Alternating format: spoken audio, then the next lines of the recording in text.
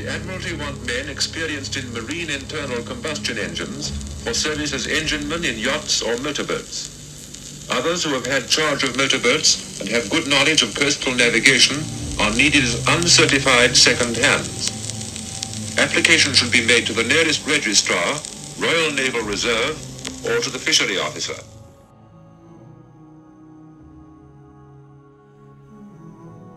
It was August of 2022, not that long ago, when I was at the grounds of the Michael Dennett Shipbuilders in Chertsey in the UK. It's about half an hour outside of London proper, and the owner, Stephen Dennett, had something that I desperately wanted to see. If you follow me for some time on this channel, either on TikTok or on this podcast, you know that I owe the vast majority of any success I had, as little as it may be, to Titanic's second officer Charles Herbert Lightoller.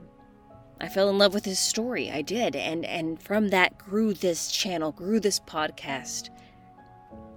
And I wanted to see his boat. Well, not the Titanic. That one's at the bottom of the ocean and it's difficult to get to without paying an exuberant amount of money. No, I wanted to see Sundowner, a boat that I had never heard of until very recently in the past few years. When I climbed in with Stephen Dennett, the shipbuilder, I allowed myself to just be there. The interior had been stripped of most of its fittings. There were marks on the walls and holes in the floor that indicated where things had once stood.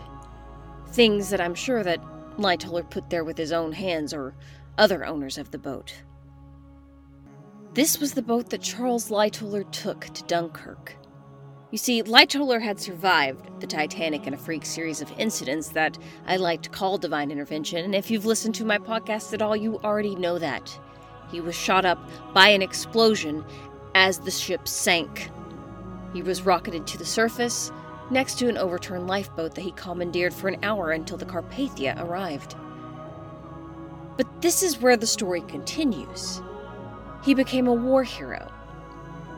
And during Operation Dynamo, the Dunkirk evacuation, he saved 130 men on this boat built for 20. And there I was, standing in the middle of Charles Lightoller's boat, where he himself had once stood. The items were all gone. The history remained. And this is where my story and Charles Lightoller's story intersect with two others. This is God's Favorites, a history podcast. Thanks for joining us for a very special episode. Saving Sundowner.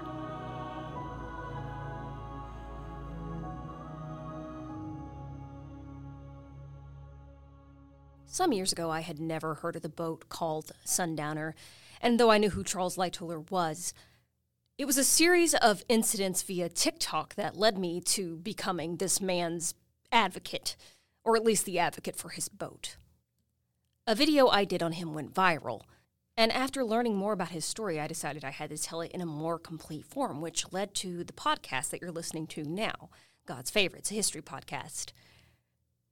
But what I didn't know or expect to happen was the sheer emotional attachment I would feel to him and the desire to be his defender. Charles Lightoller is a very polarizing figure in Titanic circles. I didn't even realize that at the time. I just remembered him from A Night to Remember as the man who balanced on an overturned lifeboat for a couple hours until help arrived. I didn't know the way that his story had lined up so perfectly that every disaster and everything he experienced would lead to the successful saving of 130 members of the British Expeditionary Forces at Dunkirk on a boat built for 20. And when I started digging into what had happened to that boat, I was horrified. The boat was part of a trust in Ramsgate, but there wasn't a lot of money coming in, and volunteers were having to work around the clock to keep the boat safe, donating their own money to buy oil for the engine. She was just in Ramsgate Harbor, rotting. But you see, that is where my story intersects with two other people who were working to keep her alive. And this is how I met Stephen Dennett. Stephen's father owns Michael Dennett Shipbuilders, but Dennett runs the show now, and he ended up going on a trip to Ramsgate where he saw Sundowner. Stephen has an eye for boats. Shipbuilding is in his blood, and he hopes one of his kids will eventually become a shipbuilder as well, but for now, it's him. And Stephen has one heck of an eye when it comes to spotting what's wrong with a boat, especially a boat of the historic significance of Sundowner. I didn't know they were going to sell her. It was more along the lines of I'd seen it recently. Well, I'd seen it recently before it sold, and I recognised that it was getting worse. They were putting pieces of paper on it and bits of tape and painting them white, so it looked like it was all right.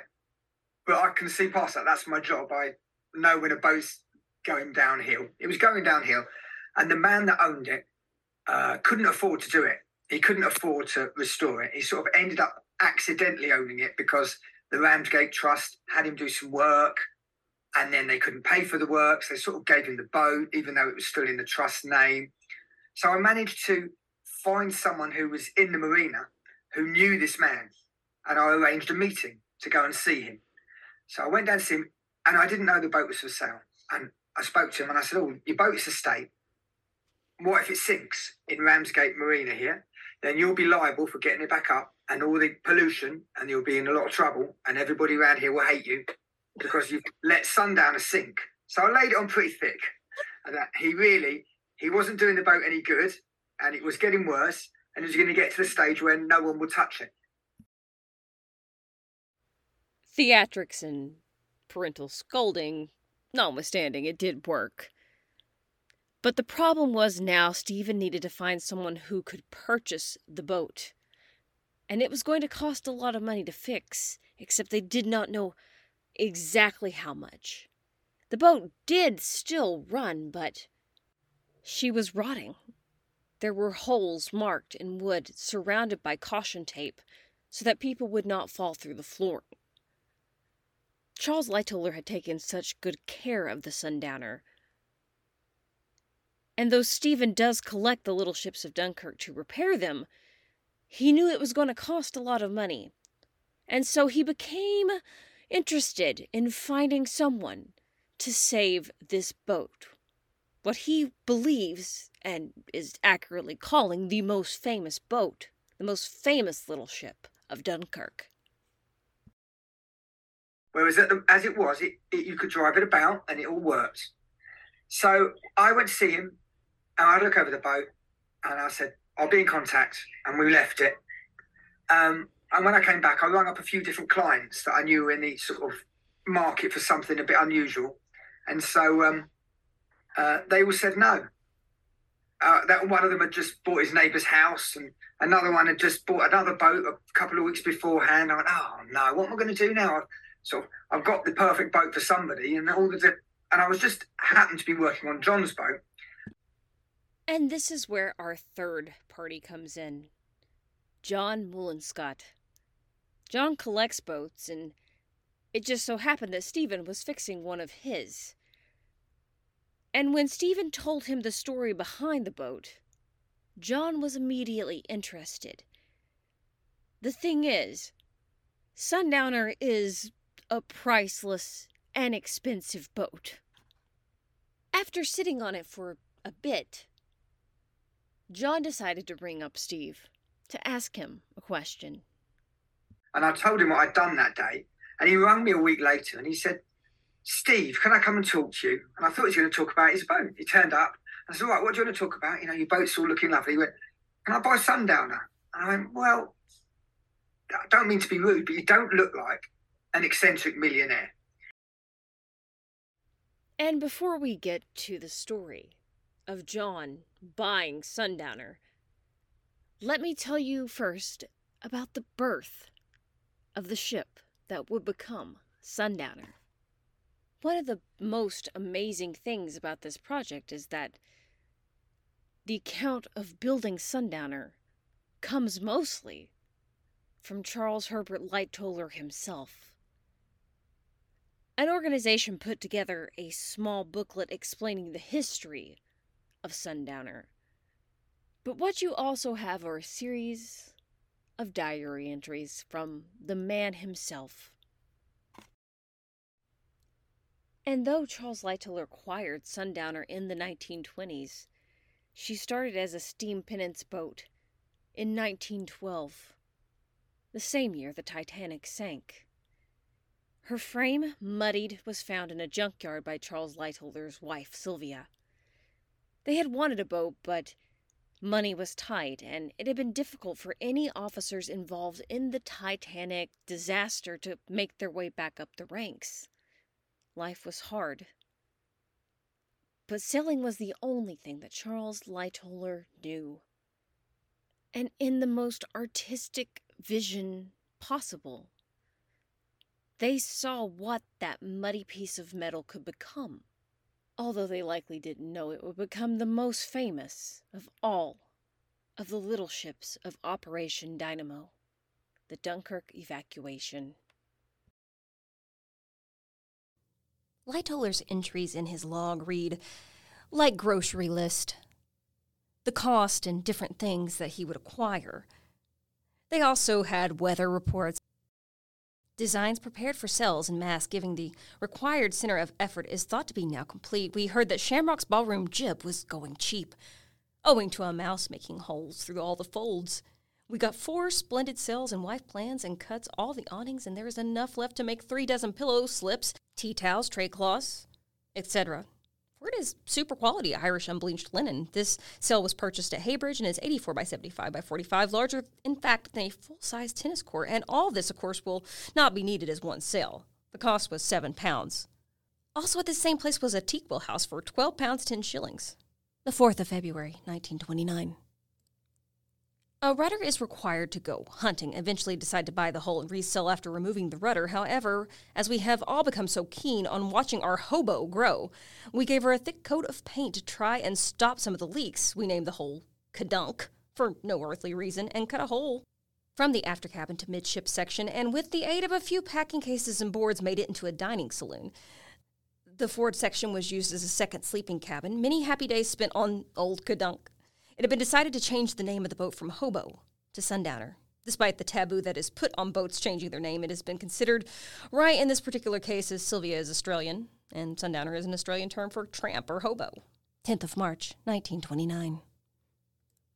The great day. Sundowner is launched. Big gathering of the population to see it. Simply hundreds. It could have been a misfire. Sylvia christened it by breaking a bottle of wine and cut her finger in the process on a piece of broken glass. The boat was then got away. At the suggestion of one of the locals, the villagers were arrayed on each side holding a rope to steady her. She finally slipped down with all the family on board as crew. Flags were fore and aft in a rainbow fashion on both Sundowner and Kadunk. To make this scene, a set of flags was borrowed from the Conservative Club in Sittingbourne. It was a relief to have her afloat without damage, for at one period, when the boat was just on taking the water, the way under the starboard bilge keel carried away, and it looked as though something might have happened underwater, but it turned out to be nothing. The fact was that the engine oil, instead of the good soft soap, was used on the slipway. That meant the slipper struck. When the engine was tried, it started perfectly. 28th of June, 1929. No matter what financial troubles the Lightollers encountered in those years, even with 5 children to feed and a war brewing across the Atlantic, they loved their home on the water.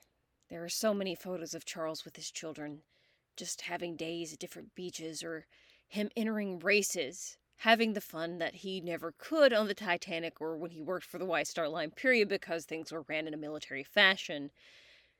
He enjoyed the sea. But no one knew just how important that boat would be in Europe's darkest hour.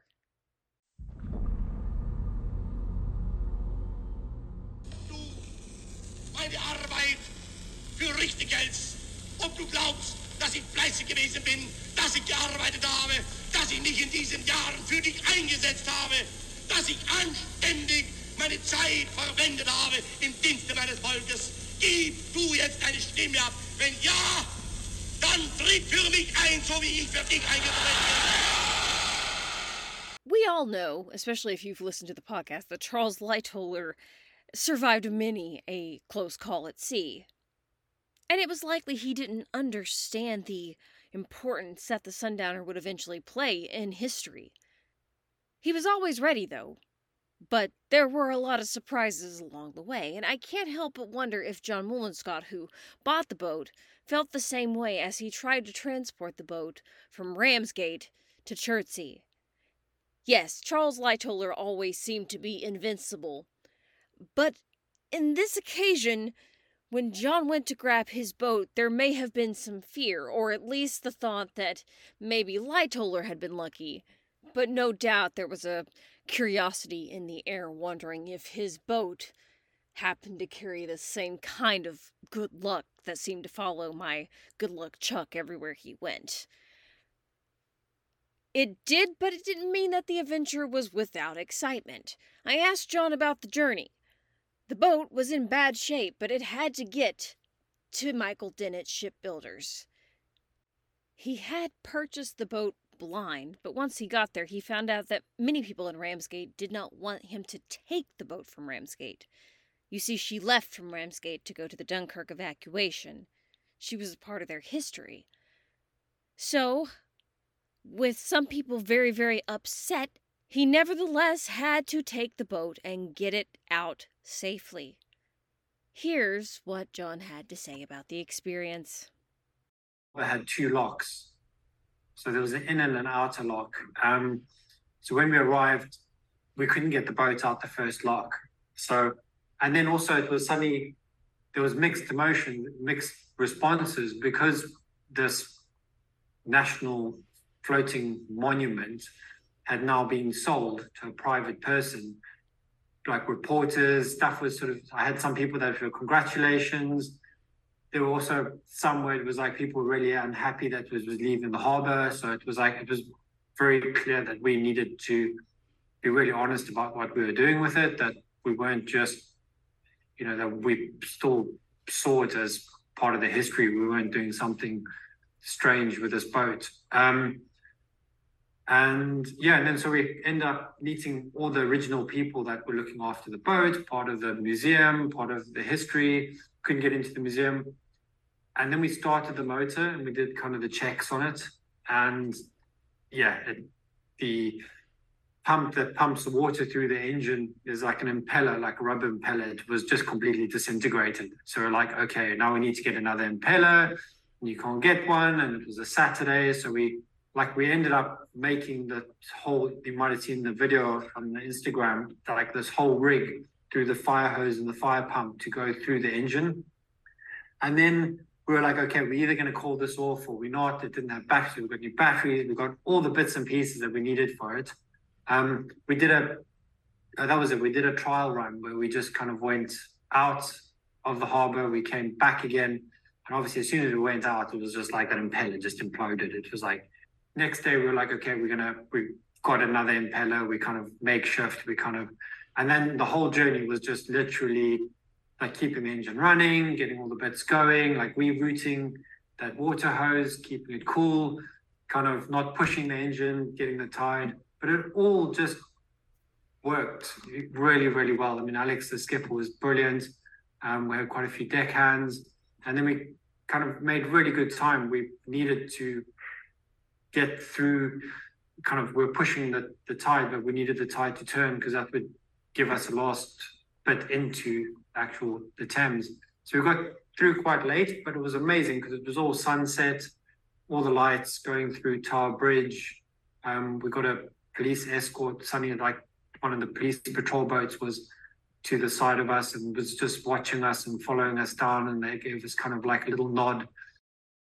When you really think about it, and you think of all the disasters that Charles Lightoller saw during his many years at sea, it makes sense that the boat, the saving of the Sundowner, would be also full of issues. And yet, strangely, it would all work out. They had an escort of people making sure they got where they needed to be, and though the boat was in bad shape, they made basically an Apollo 13-style rescue to pump water out, while other people held onto the portholes that were shaking from the boat. When they arrived in Chertsey, the engine almost gave out, but with one last push, the boat made it to the dock, and they were able to tow it out of the water.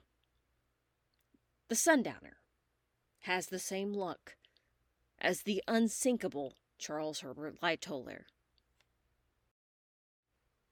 In the late 1930s, Charles Herbert Lightoller's son, Herbert Bryan, decided to join the Royal Air Force, and it was a conversation over breakfast one morning in which Lightoller was bemoaning the use of these new Nazi war machine planes that seemed to give the Reich a better advantage over the Royal Navy.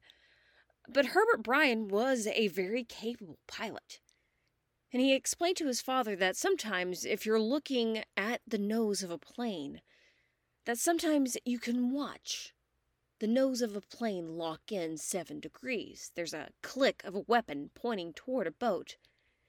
If you are sharp enough to look for that small dip of the nose of the plane, he explained, you should be able to get out of the way quite easily. Herbert Bryan Lightoller would be killed very early on. He was one of the Royal Air Force's first casualties. This nearly destroyed the Lightoller family. They had not expected their youngest son to perish so quickly, but during a night raid he became disoriented and crashed. Charles Herbert Lightoller would have a fear of flying for the rest of his life. He had been in planes during the First World War, but never liked them. This just exacerbated the issue.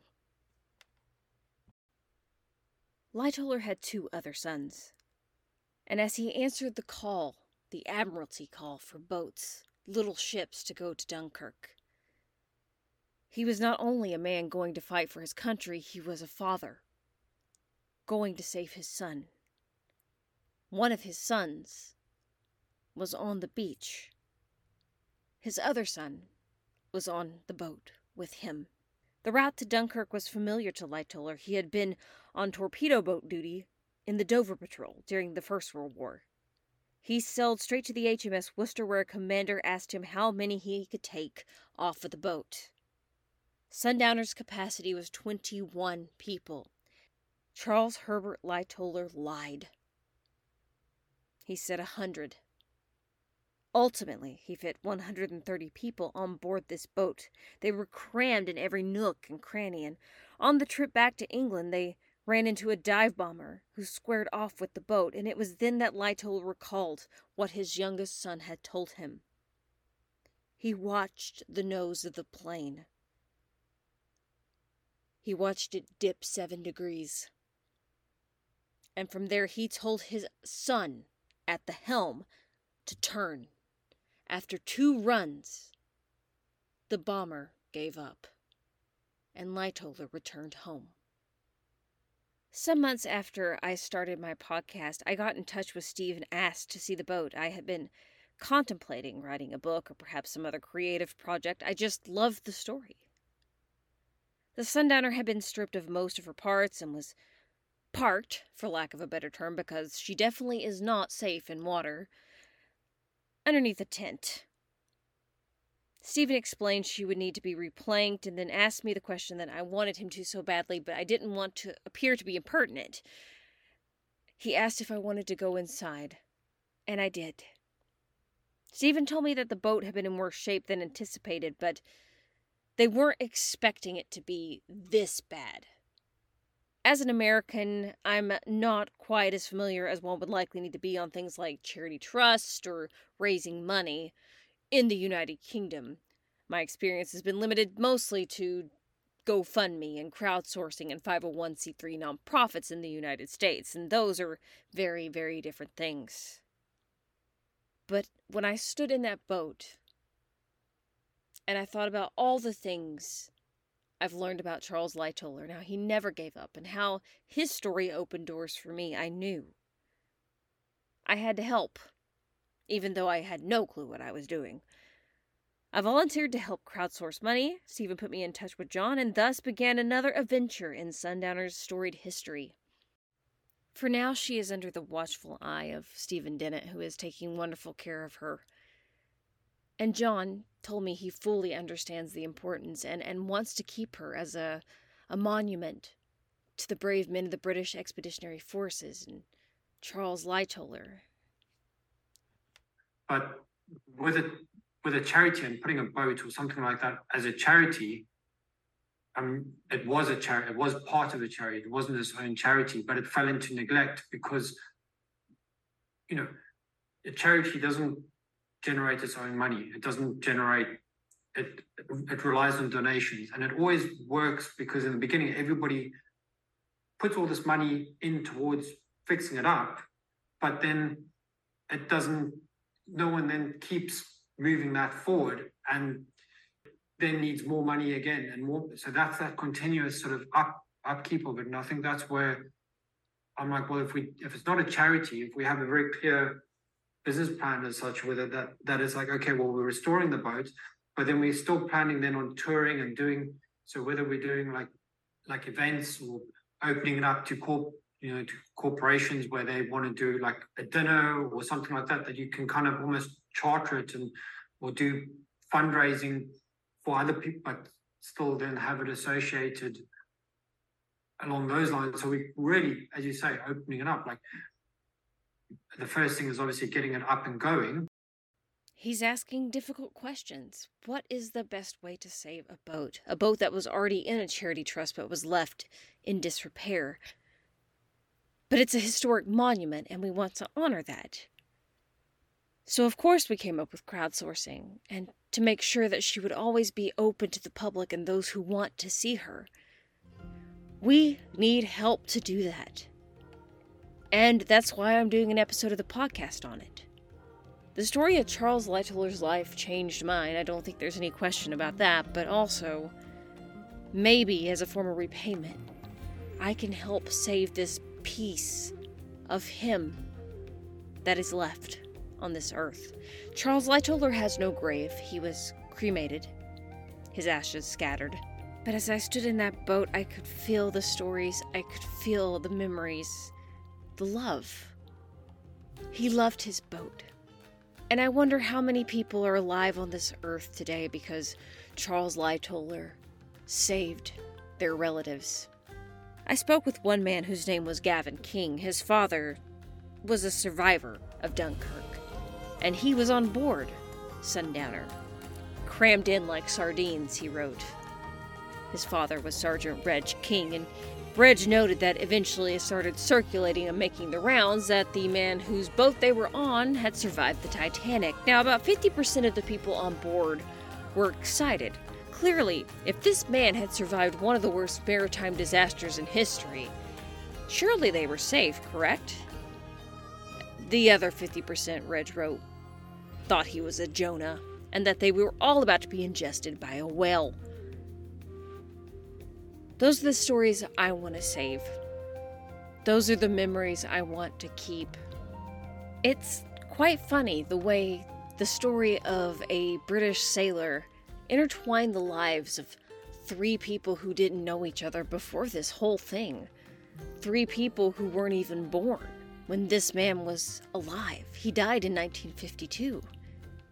None of us existed yet, and yet here we are. For whatever reason. And I'm not sure what the reason is. I couldn't tell you. I just know we all love this boat. And if you would like to donate, we do have a website. It's sundowner.online. There you can find ways to donate and learn more about the history of the boat, and it's going to be developed as we get more and more into the story. I hope you'll stay with us. This is going to be an exciting chapter in Charles Lightoller's history, even though he won't be here to see it, at least in person. Thank you so much for listening. This special episode of God's Favorites podcast was produced and done completely by me, with interviews from John Mullinscott and, of course, our dear friend Steve Dennett. Thank you both. Join us in 2 weeks when we start our series on the amazing Harriet Tubman. Cannot wait for that. And as always, thank you so much for listening. We'll see you next time, friends.